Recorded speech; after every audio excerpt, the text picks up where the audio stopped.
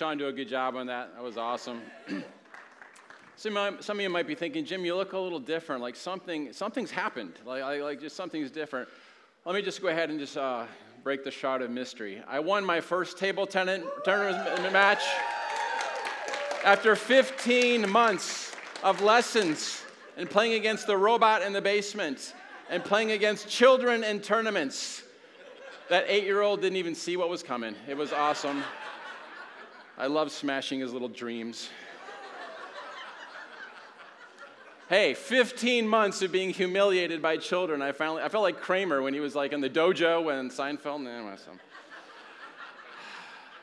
I've tasted victory, and it tastes way better than the bitter defeat. It's been like bile in my mouth. Okay, are you guys ready? Now we're starting the podcast. So, okay, I'll erase that other part. Here we go.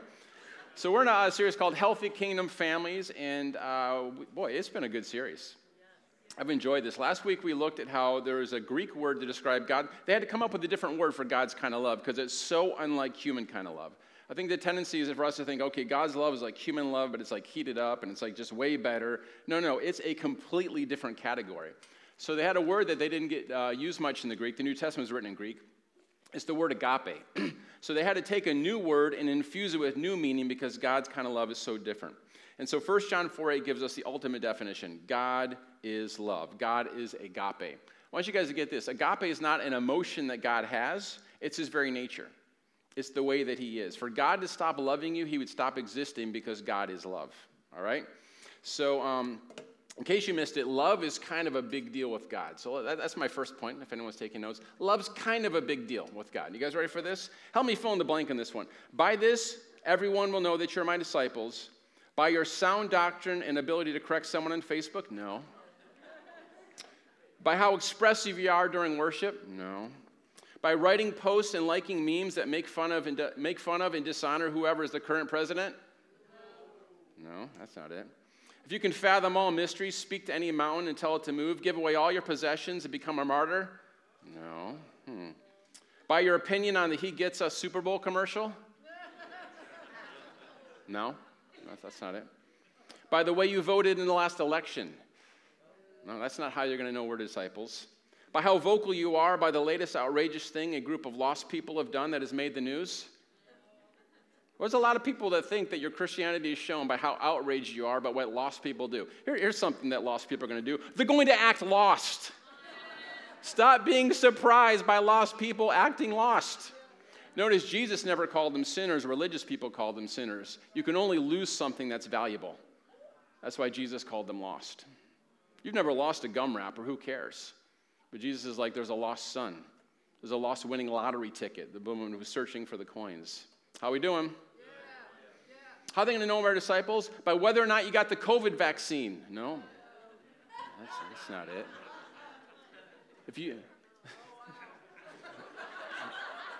Do we need to just pray? If you speak in tongues. No. By what Bible translation you use. No, that's not it. Guys, I'm not saying some of these aren't important. Some of them are not important. Some of them are. But guys, if we're known by anything else other than what Jesus said we're to be known for, then we've got some work to do, and I've got some work to do. Okay?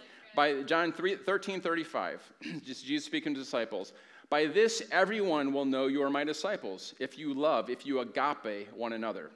Let me give you a little piece of advice on this one. Don't try to agape the whole world. You'll be approaching divinity if you do that, okay? Let's let God agape the whole world. He says agape one another. God's going to put enough one another's in your life that it'll keep you busy practicing this for a while. A great place to start is with your spouse. They're the ones who get to see you at your best and your worst. Your kids, your small group, your circle of friends, that cranky coworker at work, that's probably one of the one another's. By this, everyone will know that you're my disciples if you agape one another. How can Jesus say that? How can he say people are going to know you're my disciples because of your agape? Because you can't get agape anywhere else other than Jesus. That's the only place you can find it. It's like finding an orange tree in the middle of the Arctic Circle. Like, what is this doing here? This doesn't belong here. That's God's kind of love. What? This has got to be from a different planet. This is something otherworldly. Yeah, only Jesus has it. And when Jesus' disciples are practicing it, people are going to go, oh, that's what they're known for. Because the quality of love that he teaches is so radical, you can't get it anywhere else. People often confuse love with all sorts of different things. Just listen to country western songs. We're not going to go through them here. But most of the time, they confuse it with feelings, right? They say things like this: I love chocolate cake, right? You don't love chocolate cake. You want to eat chocolate cake. And that's very different than love. People often can't tell the difference between desire and love. If you're a piece of chocolate cake and you heard someone say, I love chocolate cake, you better worry about yourself if they're talking about desire. Right? Now you can imagine if someone who's going to agape chocolate cake, they're going to take care of it. They're going to carry it around carefully. They're going to see to it that's in good condition, right? You guys get the idea. It's different than just desiring to consume it.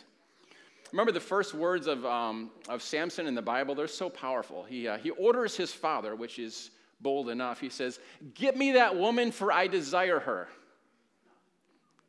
That's not love. Now the world might think that's love. To love simply means I want what is good and beneficial for others, even if it costs me something. That's it. Let's not make it harder than it is. It's selflessly willing good for someone or something. You can be loving in a war, and you can be loving when you fire somebody. We're actually going to see in a few weeks here, I hate to spoil this one, you can actually have agape love when you divorce somebody. Now, if there's agape love with both parties, it'll be impossible to get divorced. But sometimes divorce might actually be the most loving option when two people are destroying each other. How we doing? God hates divorce, and he gave Israel a certificate of divorce.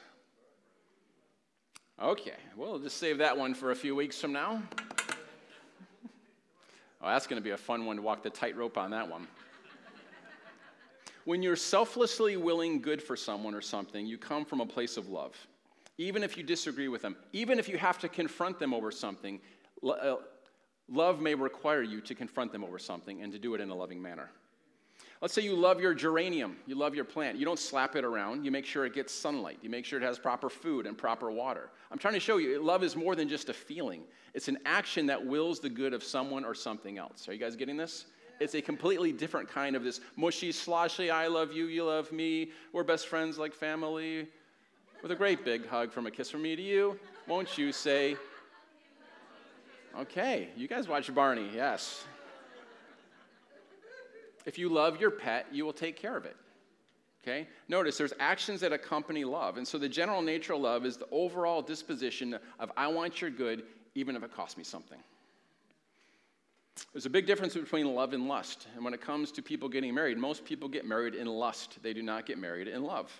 Okay? And so people that get married in lust, what happens is they fall in lust, and they get married in lust, and then they fall out of lust. And they begin to lust after someone else, and then they fall in lust with them, and they get married to them. That is Hollywood romance. That's the big swelling kiss at the end of every Hallmark movie. This isn't unconditional love where for better or for worse, for richer or for poor, I'm now going to dedicate myself. I'm making the choice that I'm going to love you. No, they got the hots for each other, and there's a big kiss at the end with the swelling music. That's lust. That's desire. That's I love chocolate cake. I want to eat it. How we doing?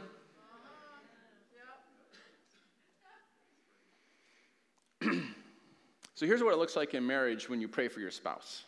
Okay? Most people aren't praying for their spouse because they love them. They're praying for I'm not saying most people. Some Christians pray for their spouse, not because they love their spouse, but because they love themselves. Oh, God, change my spouse. He's such a jerk. He's so mean to me. He's never there for me. He's not emotionally present. It has nothing to do with your spouse. You just are tired of being treated that way. Here's what the Bible says in James 3, that when there's selfishness, every evil action will abound. When you're praying selfish for your spouse, you actually become a landing strip for the demonic. Most people aren't praying for their spouse. They're expressing their selfishness out loud and inviting the demonic into their life. How we doing? My wife and I, we got someone in our life, and she has found out that her husband has been cheating on her most of her marriage with multiple women. And so you can imagine the first reaction is absolute shock. You're absolutely crushed. The emotion of it hits her. And then we watched her step into agape love.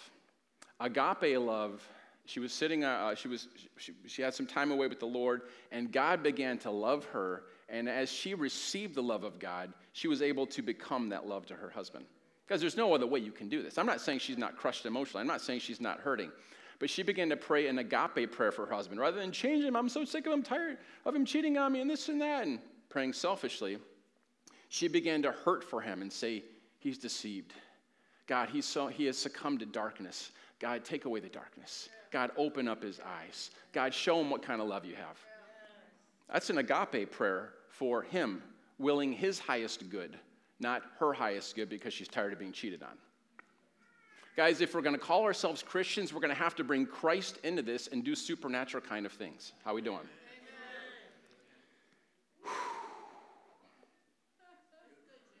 Page 4 out of 18. Here we go.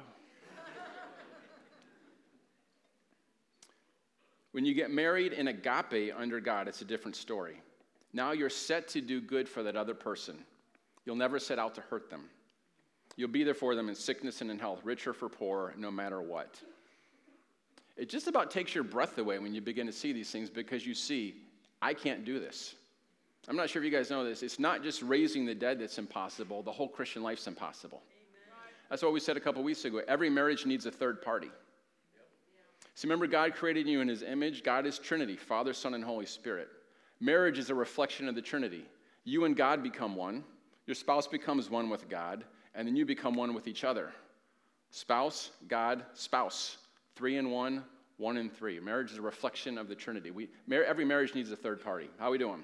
Yeah. I just came up with that one this morning. I'd never heard of that before. But it sounds about right to me. I like how Dallas Willard described the Trinity. There's too many to be one, and too one to be many. That's a pretty good definition there. So, God is agape. If you were to ask people outside of the church to use one word to describe Christians, I have a hard time believing that a lot of them would say loving. Right? I remember years ago when I was a young adults pastor, so I'm in my 20s. This is like 20-something years ago. I think there's actually a couple people here who were here for that message. It was called, What Would Jesus Say to Eminem? So Eminem is a rapper who is typically pretty sharp-tongued towards other people, lots of colorful language that would get bleeped out on the public radio. So let's just say that. Brilliant, genius-level mind, incredible.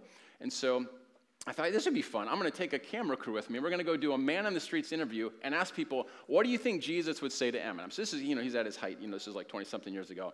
There wasn't one nice thing that anybody thought that Jesus would say to Eminem. The number one thing was, you're going to burn in hell, or some variation of that. I think there was another one, God's going to punish you harshly, was kind of the general essence of it. There was not one person out there who thought Jesus would say anything nice. And I don't even think my young adults group thought that Jesus was going to say anything nice. And so I shocked them. Can I give you the 4 points of the message, what Jesus would say to Eminem? You guys ready for this? Number 1 was, I love you. That's what he would say to him. Number 2, I created you for a unique purpose. Number 3, your words are powerful. I want to help you use them for good. He loves you. He's going to change you too if you're a jerk. So he loves you too much to leave you the same, but he's going to love you even if you stay the same. He's going to will your highest good. He's always going to believe in you. He's always going to be pursuing you. And the 4th thing is, I want to help you be a good dad to your daughters. This topic of agape love, it's not a minor thing in the New Testament. It's kind of like, all right, this whole list of things I'm supposed to do. No, it's pretty much love. Let me just give you some examples. God is 1 John 4:8. Matthew 5:45. You guys don't have these on the. If you're trying to pull them up, I'm just rapid firing these. Matthew 5. Love your enemies and pray for those who persecute you.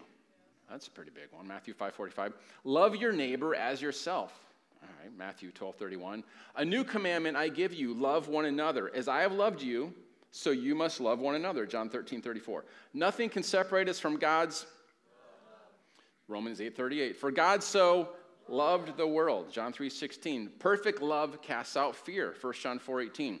Love covers a multitude of sins. 1 Peter 4:8. The fruit of the Spirit is love. Many theologians believe there's only one fruit of the Spirit, love, and it manifests itself eight different ways. Love, fruit of the Spirit is love, joy, patience, peace. The fruit of the Spirit is love. There's only one fruit of the Spirit manifesting itself in 8 different ways.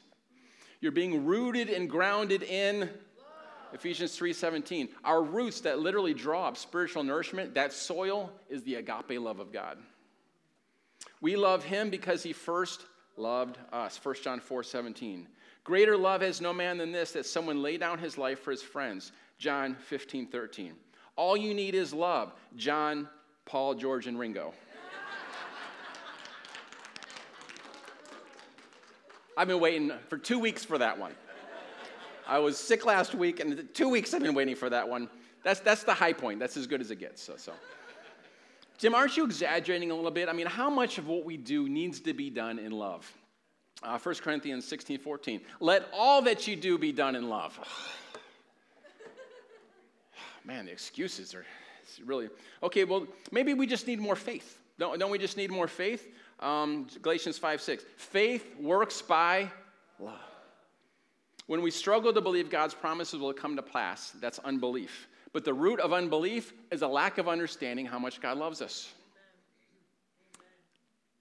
If you're struggling to receive healing, you don't have a faith problem, you have a love problem. When we understand God's love, it's going to be easy to believe. Andrew Womack has a sermon series called God's Kind of Love, the Cure for What Ails You. And it's pretty much anything that you need, it could be undone or have you receive it if you understood God's love better.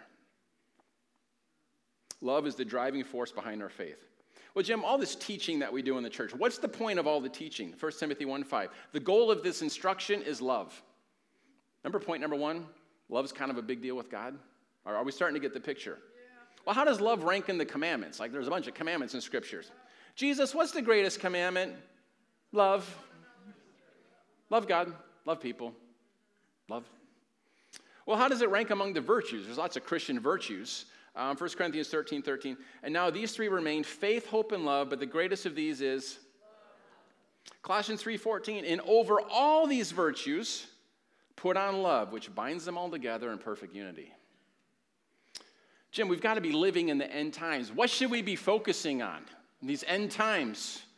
1 Peter 4:7-8. The end of all things is near, therefore be alert and of sober mind so that you may pray. Above all, love each other deeply. Boy, even in the end time, we're not supposed to focus on the Nephilim or trying to figure out when Jesus is coming back or the unspotted red heifers being brought back in Israel and they're doing some kind of new temple sacrifice. Who cares about some unspotted red heifer? Jesus was the ultimate sacrifice. My goodness. Talk about an exercise in stupid distractions. My gosh. Can you see this God's kind of love thing is a big deal? I'm afraid some of us might have to wear a dunce cap for the first few millennia in heaven for missing this point. Okay, some of you are a little nervous. There's no dunce caps in heaven. It was just an illustration, just an exaggeration. It probably wasn't very agape of me to say that, but anyway. If we were to have a conference here at Zion called How to Bless Those Who Curse You, boy, how many people do you think would show up for that? Doing on like supernatural finances? Yeah. Healing, raising the dead? Yeah. Love your enemies. You know what? I think we're a little busy that night. I guess it's not exciting. It's not sexy. It's literally the whole point of everything. So many Christians would rather be right than be loving. Right doctrine that doesn't lead to love is not right doctrine. It's just a theory held by an unloving hypocrite.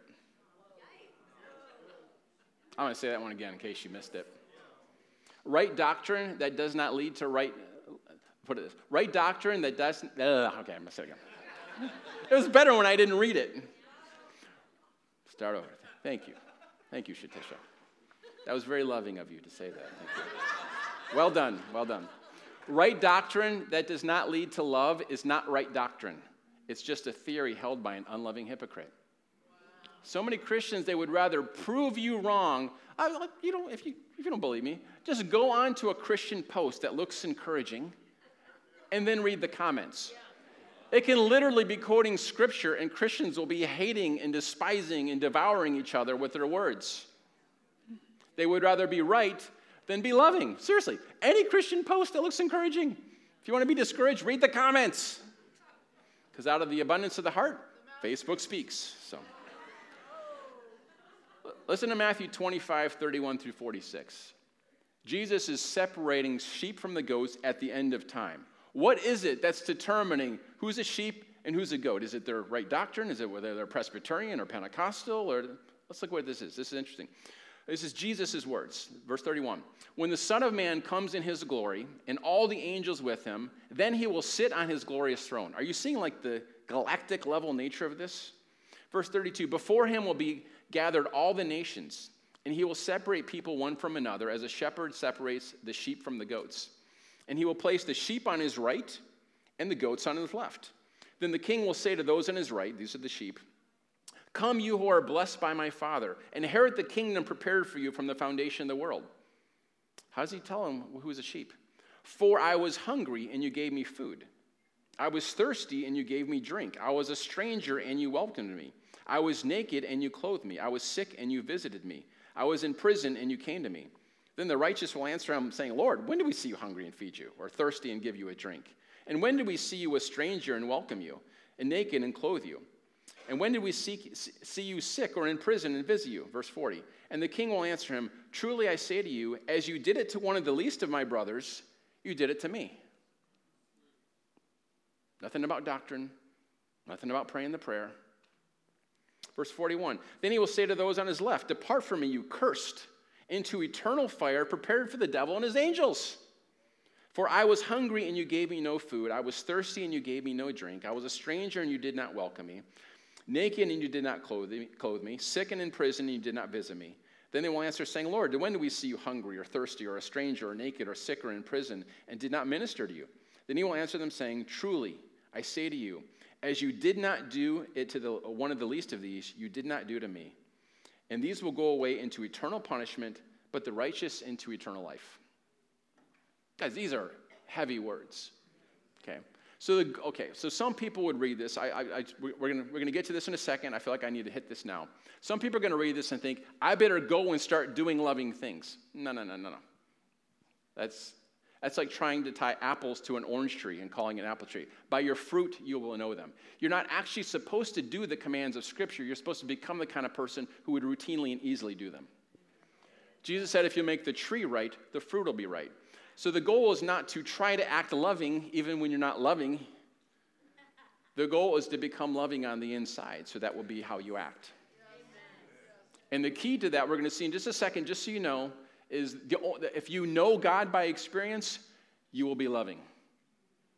If you're not loving, then you don't know God. So let's not get spiritual dyslexia.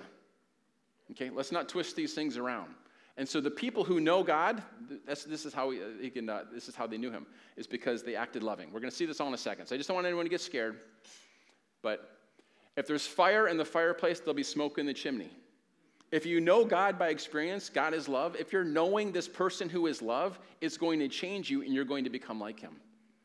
God is light. We're called to be children of light. We're to look like our dad. God is love. We're to be children of love. We're to look like our dad. And it's not through effort and strain and sweat. It's through knowing him, experiencing him, receiving love to become love. Is how Dan Mohler says it. I like that a lot. What was it that separated the sheep from the goat and the nations? Love. Guys, this is heavy stuff. This isn't like, all right, let's get on to the next message here. We don't get this one right. We don't get it right. I want you to imagine a person who can speak in tongues and talk to angels. Well, that's pretty impressive. They have prophetic powers and can understand all mysteries of the spiritual realm. They have faith to move every mountain. Literally any impossibility, they have the faith to move it. They don't just give 10% to God. They give away 100% of what they have. They're so dedicated to God that they actually give their life and become a martyr. How many would agree? This is a pretty impressive person. Like get them on the ministry team. You got this person. They are headlining every conference. I mean, faith to move mountains, mysteries, talking to angels. Like, wow.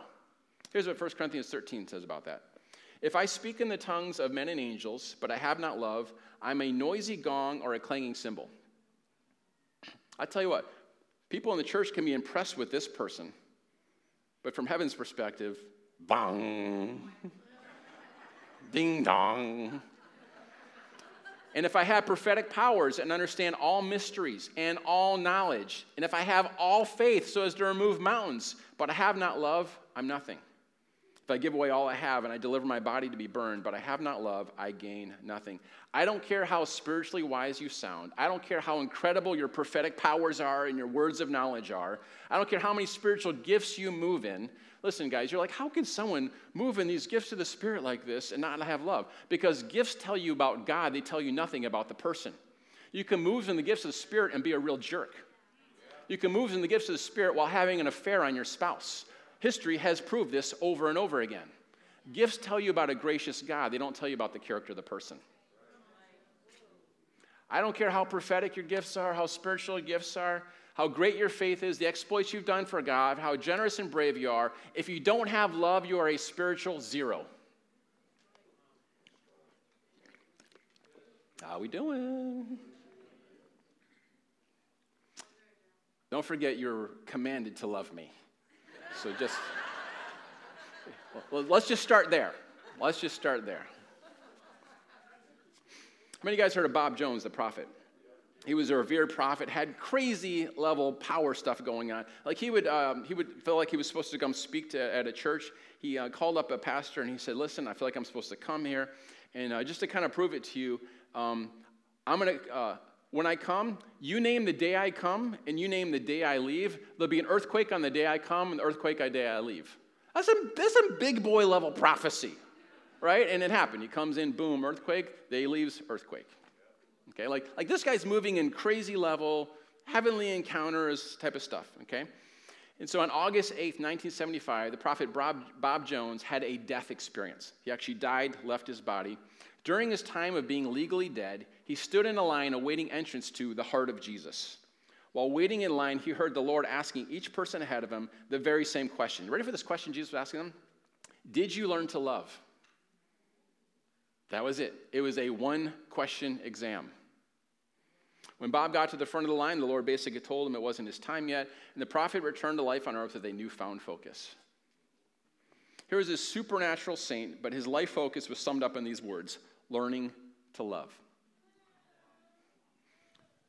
So once you get past, what did you do with my son Jesus? That gets us to the gates. The only question on the exam was, did you learn to love? Guys, we've got to make this the priority of our life. Listen, if you never intend to become love, you never will. It's not like, I'm just drifting through life, just staying busy and scrolling through Facebook a couple hours a day and watching movies, and wow, I'm just becoming love. 1 John 4, let's read starting in verse 7. This is 1 John 7 through, like in the 20s, I can't remember where we're going to go to. It's just profound. It's absolutely profound, filled with good news.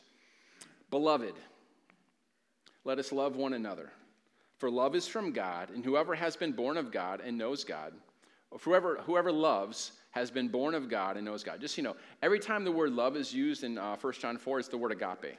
Okay? So I want you to see how he starts off reminding them who they are. Beloved. Okay? It's a form of the word agape. So what if we could put it like this? You who have been agape is what he's giving them. You who have been agape. You who are someone who has God's unconditional love permanently set upon you. What if you begin to take these as identity statements? I am the beloved. I am someone who has God's unconditional love permanently set upon me. You who are someone who will experience nothing but God's patience, kindness, never keeping a record of your wrongs, always believing in you. Those are taken right out of 1 Corinthians 13, describing love. Okay, so just as he starts this off, he's reminding them of who they are. Boy, guys, we need to remind ourselves of who we are. I love 1 John 15. He tells Jesus, he's like, hey, if you'll abide in my love, he begins talking about all these abiding things. He's like, ask whatever you will, and it'll be done, so that your joy may be full. Prayer is not supposed to bring us joy in God. Answered prayer is supposed to bring us joy in God. Oh, boy. Thank you, Derek. It's a little lonely up here sometimes. You who have been agape. Okay, so remember, throughout this section, all the words are agape. Agape. Let us agape one another, for agape is from God, and whoever agapes has been born of God and knows God. Verse 8. Anyone who does not love does not know God, because God is love. Guys, this is real. If you do not love, you do not know God at all. Like, I don't care how spiritual you are. I don't care if you speak in tongues. You don't know God. You may be able to quote scriptures and do a bunch of religious-looking activities. If you do not love, you do not know God by experience. But if you know God by experience, then you will be alive with his love, and you will love. Are you seeing the thing? Don't sit here and think, I need to be more loving. Think, God, I need to receive love. I need to know you better. Because when I know you better, I'll be more loving on accident than I can on my own strength. It's a byproduct. Listen to 1 John 3:14. It states it very plainly. We know that we have passed out of death into life because we love the brothers. Whoever does not love abides in death. You're not born again unless you love. It says it really plainly there. I don't care if you prayed the prayer. I don't care if they sprinkled your forehead when you were a baby. I don't care if they dunked you and held you under until there was bubbles coming out. That's not more spiritual, but I've always wanted to try it for some people. Some of you are like, that old man doesn't look dead. So.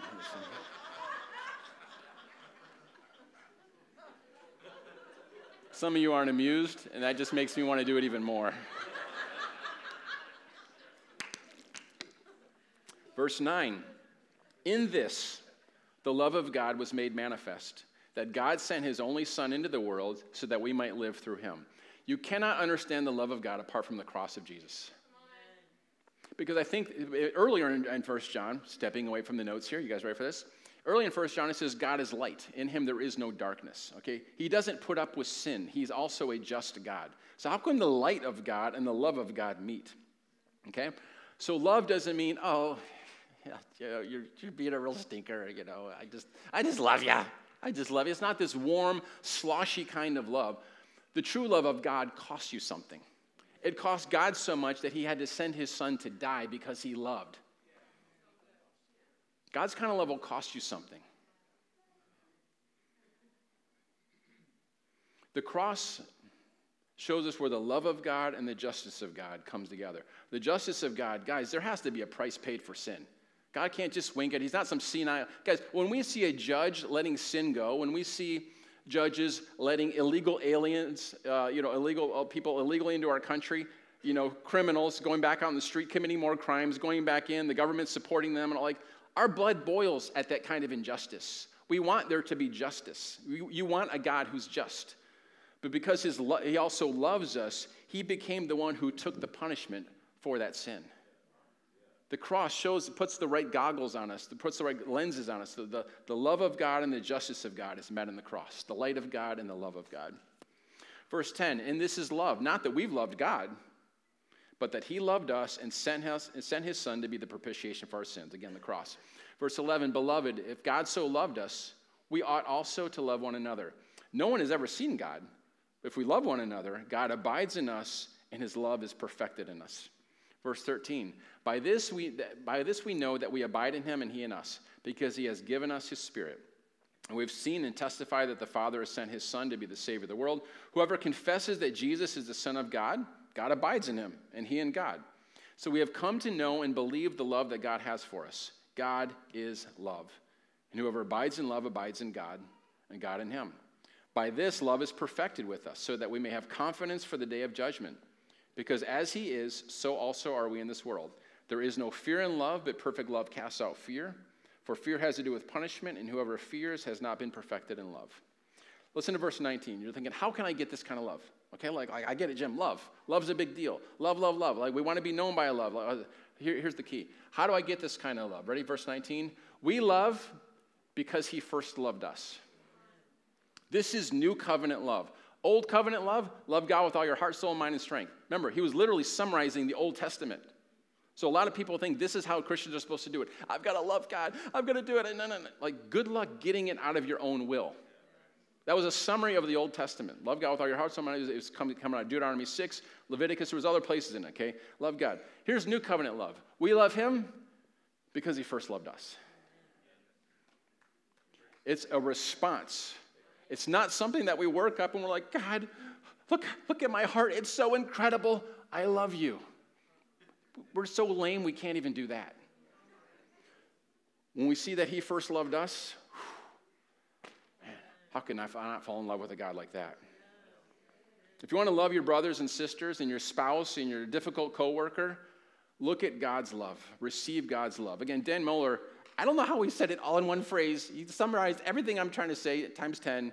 You must receive love to become love. We got to get it in the right order. And God has a plan to make you more loving than you ever wanted to be. If you don't want to become love, you never will. But if you want to, grace will empower your yes so that the desire of your heart becomes a reality. I'm hoping that some of you, there's something rising up and in you going, man, this is important. God, I want to become love. Receive love to become love. God's not trying to get Christians to act more loving. Okay? Jim, I just can't love so-and-so. And so they stop and they give up on agape love. You should not try to love that person, but you should spend time letting God love you, thinking about his love, abiding in his love, feasting on his love, and you'll soon become the kind of person who would love them. Our goal is not to be loving to this or that person, but to become a person who has encountered and been changed by the love of God so that love is now my overall character. I do not come to my enemy and then try to love them. I come to them as a loving person. Love is not a faucet to be turned on or off at will. God's kind of love, he doesn't just he doesn't heat up when you're doing good and cool down when you're being bad. His love is on. He is love. He is constantly willing your good. God doesn't just love you and me. His overall disposition is for good, regardless of how people respond or behave back.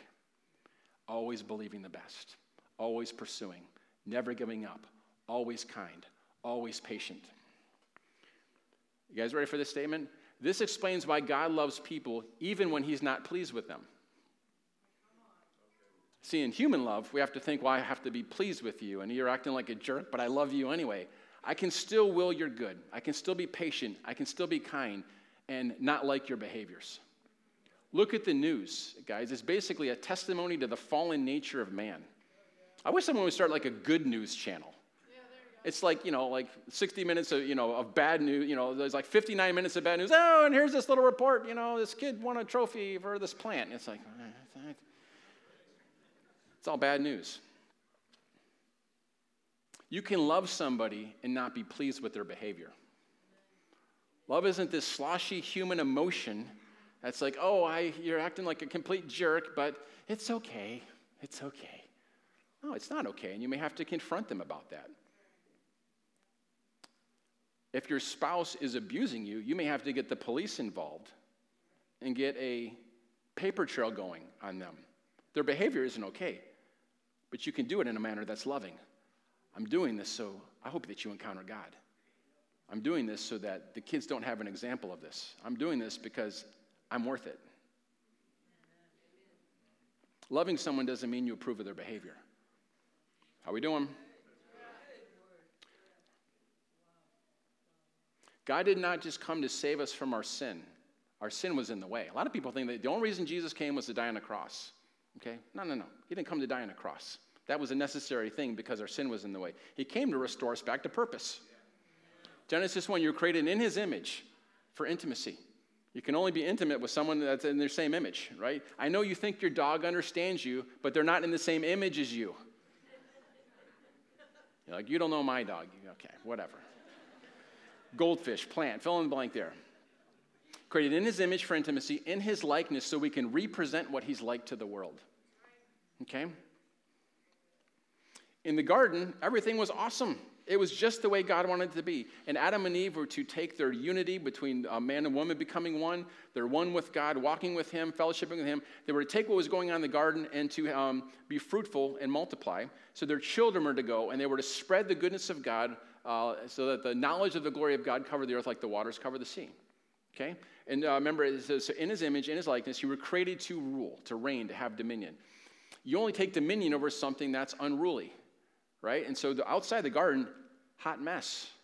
And so the plan of God was say, let's take what's happening with the intimacy of us out of that in my likeness to go and represent what I'm like all over the planet. It's the same plan today.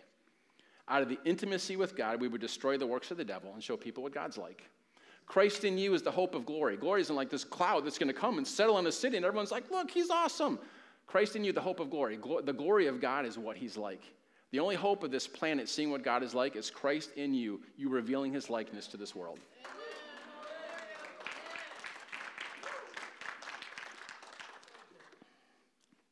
I can't work up a love for other people.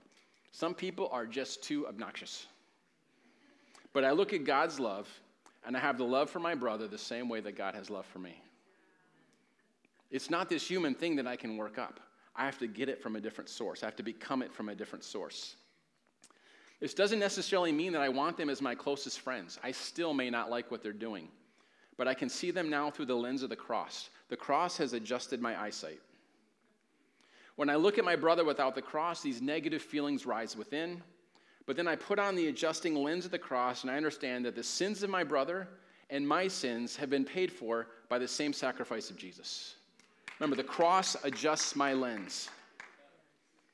And if I will not see my brother as having his sins being dealt with on the cross, then I'm not able to look at him and see what God has done for him on the cross. If you can't see your brother forgiven on the cross, you won't be able to see yourself forgiven on the cross. Remember the Bible says right after the Lord's Prayer in Matthew 6, if you ever wonder about this passage, it says, if you don't forgive others, God won't forgive you. What's it talking about? Guys, if I can't see that my brother's forgiven, if I can't take the same grace, if I can't see myself as forgiven on the cross and go, wow. Guys, when you see yourself forgiven on the cross and go, wow, you're going to be able to go, oh, he gets that same thing too. If you can't forgive someone else, it means you can't even receive that same forgiveness for yourself. People who can't forgive other people, they have a hard time feeling like they're forgiven and loved by God. That's what that verse is talking about. If you can't apply it to someone else, it means you didn't really understand it yourself. Because he who is forgiven much loves much. I'm burning calories up here, guys. When I can look at my brother through the cross, I realize the sin that he has just committed against me was just one of the sins that Jesus forgave. And I'm given that same forgiveness that I received for myself. I'm like, wow, he gets it too. She gets it too. So I look at that sin he's committed against me, and I make a very deliberate choice. Either I can begin the process that ends in hate by me attacking him sin for sin, or I can look at that through the cross and realize that sin hurting me has been paid for by Christ on the cross. I can pray the prayer of Stephen. Remember the first martyr of the early church? Remember what he prayed in Acts 7:60? Lord, do not hold this sin against them. Here's another translation. Lord, do not lay this charge against them. Then whose charge would it be laid against? He recognized this charge had already been taken on the cross. That same forgiveness that Stephen received, he sees it and he's like, wow, they get it too. It doesn't mean I go over and make that man my closest friend. Maybe, maybe not. Nor does it mean I'm going to choose to have dinner with him every single Sunday. Maybe it would be best to move to the other side of town. That actually might be the most loving thing. Here's what it means. I don't hate them. I don't resent them. I don't have bitterness. I don't respond like the world will respond. And I will their highest good. And while they're in process, I'm going to be patient with them. I'm going to be kind with them. And I'm going to actually weep for them because they're walking in darkness. They're deceived. And I'm hurting for them. I'm not hurting for me because they're treating me so poorly. And I'm never going to stop believing in them. Agape. And you can't do it unless you're receiving it. And when I receive it, it's like, I don't deserve this. Hey, here's some more undeserved stuff. Jesus says, Father, forgive them. They don't even know what they're doing. He's literally hanging naked on a cross with his beard pulled out, stripes on his back, crown of thorns in his head. He's blessing those who he's praying for those who persecute him, just like he taught us. Let me ask you this. Do you think it was difficult? Don't answer this out loud because you'll probably get it wrong. Do you think it was difficult for Jesus to bless those who cursed him? I would say it would be difficult for him to do anything but that. Love had so penetrated the core of his being, and it was so who he was, he would have to burn calories and sweat to try to do anything else other than that. He was love. So his only response was love.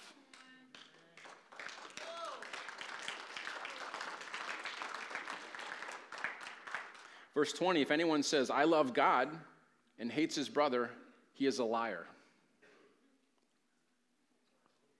For he who does not love his brother whom he has seen cannot love God whom he has not seen.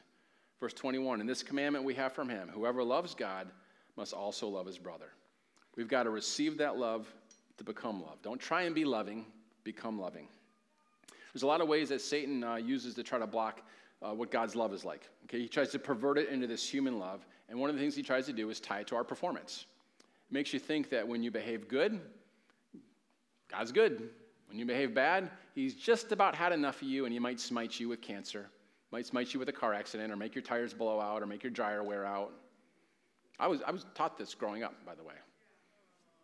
If you don't tithe, God's going to get his money somehow. He's going to make the car break down. He'll get it in medical bills. Am I the only one who went to these churches? Yeah. What does religion do? It reduces God's kind of love, agape, down to this human kind of love, which loves based on how lovely you are. It's easy to believe it's all God or nothing when it comes to salvation. Like, there's nothing I can do to be saved. But religion it begins to deceive us and say God's only going to prosper you or heal you or answer your prayer in proportion to your holiness. In the natural world, you get what you deserve. Like employers don't hire you based on their love for you. They don't have an agape review. They have a performance review. Unfortunately, the same thing's true in most relationships. Mary and I have met with so many married couples, and they basically said, they don't deserve my love. Right? However, the nearly too good to be true news of the gospel is we don't get what we deserve. And in marriages, guys, in our relationships, we can have a different kind of love response. Religion says, God loves you unconditionally as long as you keep these conditions. If we pray, go to church, pay our tithes, etc., the Lord loves us and answers our prayers. But if we fail, then God won't answer our prayers. That's not true. That's spiritual dyslexia. Andrew Wommack calls it spiritual dyslexia. Dyslexia is where a person sees things backwards. A dyslexic person sees the word God as the word dog. How many knows? Those are pretty big different things there. But the dyslexic person may see them as the same. Spiritual dyslexia has a similar effect on people. And in fact, it makes them see scriptures backwards. I'm almost done. This is my final point here. 1 John 2, 3-5 in the Passion Translation. Here's how we can be sure that we've truly come to know God, if we keep his commands. If someone claims, I've come to know God by experience, yet doesn't keep his commands, he is a phony, and the truth finds no place in him. How many of you know 1 John ain't playing? Like we've been reading out of 1 John, he ain't playing in this thing, all right? And so a dyslexic Christian, they see these verses and they say, I want to know God, so I have to keep his commandments. I've got to obey, I've got to be holy, I've got to do these things, then I can know God. No. That's the verse they're saying the opposite. Keeping commandments is the result of knowing God. That's like saying, okay, I hear love is a big deal. I need to be more loving. No. We need to receive love. Then you'll be more loving. Let's not get spiritual dyslexia when it comes to that.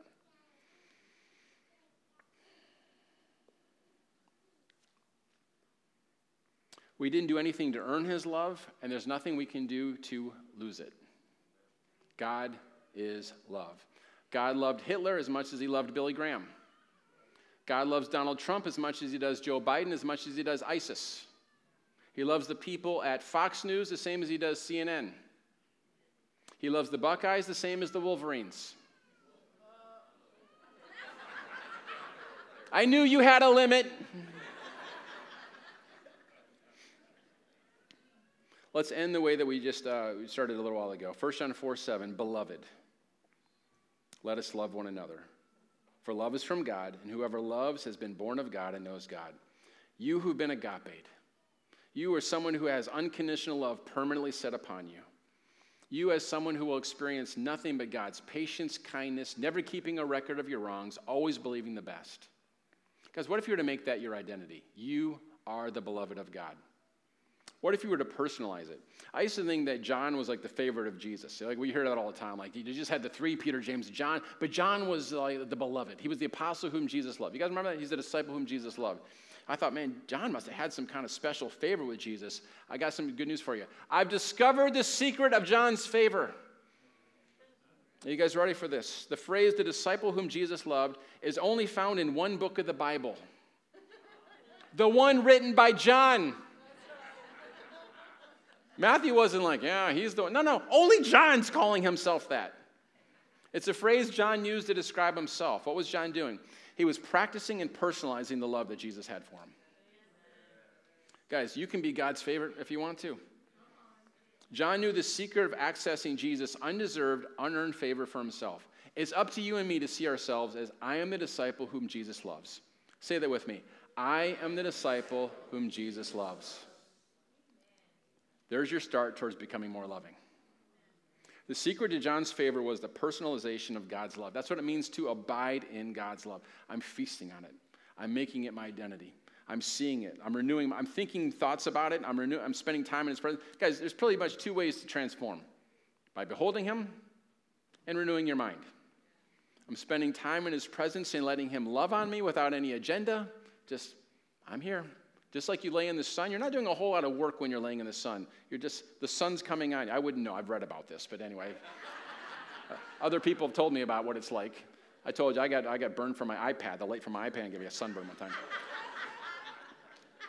Beholding Him, letting Him love me, or renewing my mind. I'm thinking thoughts on purpose of what He believes about me, what He says about me. I'm receiving that love. What would it look like for you to see this as part of your identity? I mean, you could put it as your screensaver. I am the disciple whom Jesus loved. Put it on your phone wallpaper, a sticky note on the bathroom mirror.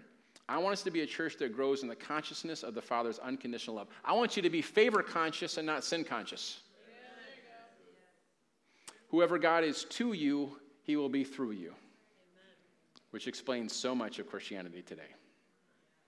If He's harsh, judgmental, then you're going to be picketing people you don't agree with and believing you're doing God a favor. Whoever God is to you, He will be through you. So let's close with this. Let's have everybody stand.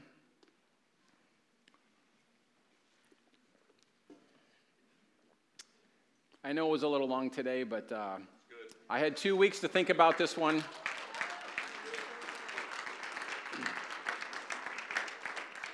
Let's make this real simple. If you don't choose to become love, if you don't intend it, you won't do it. But if you give God your yes, He'll give you the grace for the desires of your heart, okay? So let's just give, if you're in here and you're moved by this, a little bit. Draw near to God, He'll draw near to you. You got to make the first move. God doesn't just come and overwhelm us. You want to know why He's invisible? Why He's invisible? It's because if He wasn't, we wouldn't have free will. If we saw Him in His glory, there will be a day where it's involuntary. Every knee will bow, every tongue will confess when we see Him. It's boom. That will be the reaction. Right now, we get to choose. And so, you draw near to God, He'll draw near to you. So right now in your heart, if you're like, God, I want to become more loving. They're just like, don't worry about the other people. Don't worry about, I got to love that person. No, don't. God, we pray for a revelation, a spirit of wisdom and revelation. Show us Jesus. Show us how we are the beloved. Each person in here, God, let them personalize your love. Just in your own words, just let them know, God, I want to receive love so I can become love. I want to show this world what you're like. Holy Spirit, help me to experience agape in a whole new way. As I'm in your presence, Holy Spirit, show me that unconditional love. It says the love of God has been shed abroad in your hearts. And so it's like the Niagara Falls of love. You actually already have it. Start believing it. God, the Niagara Falls of love have been set upon me, and to begin to experience it. So, Lord, right now we just confess our intention. We want to become love. We intend to become love. We may not be great at it at first, God, but we're going to get better at it. We want to receive love so it can become love. Put your hand on somebody next to you and just pray that. Lord, help them to receive more of your love. Help them to see Jesus more clearly. Help them to see that agape love. Guys, you see it, you will become it. It'll be an automatic reaction. You don't see it, God bless your family. They're going to be living with a grump. So, Lord, help us to receive that love in the name of Jesus. Receive that love in the name of Jesus. If you're here this morning and all this is maybe a little bit foreign to you, or maybe it's starting to click with you, but you do not know God. You have never said, Jesus, I trust you. I want to become like you. I want to receive this love. I want to become this love. The gospel in 2 words is trust Jesus. You're not just believing facts about what he did 2,000 years ago, but I'm putting my confidence that you are right. You are the one This is the best way to live. Of course, you'll end up going to heaven when you die, but God's not trying to get you into heaven when you die. He's trying to get you into heaven before you die. He's actually trying to step into the reality of his world now, which is soaked in agape. So if you're here today and you're like, I don't know Jesus, maybe you're drugged here by a fanatic. I don't know. Maybe they wore you down finally. But you're here and you're like, listen, I need this. Today's my day. I'm just going to ask you to be bold. Every head up, every eye open, everyone looking around. Jesus said, if you confess me before men, I'll confess you before the Father. Not trying to embarrass anybody, but if the Holy Spirit's prompting you, your heart's pounding right now and your mouth is dry. I'm just going to, listen, guys, we've all done it. I'm just going to encourage you, be bold, and just raise your hand. You're like, here today, I need this. I need this Jesus. Is there anybody in here? Awesome, over there. Thank you. Anybody else? You're like, I need Jesus. I want this love. Anybody else? Over there. Thank you, sir. Anybody else? Thank you. I see the hand. Thank you. Anybody else? Let me just paint a picture for you guys. Here's what Luke 15 says. It says, when one lost person comes home, remember, you can only lose something that's valuable. When one lost person comes home, here's what it says, is that all the angels of heaven throw a big party, and your name is over the banner. Yeah, so it's good news. We're good.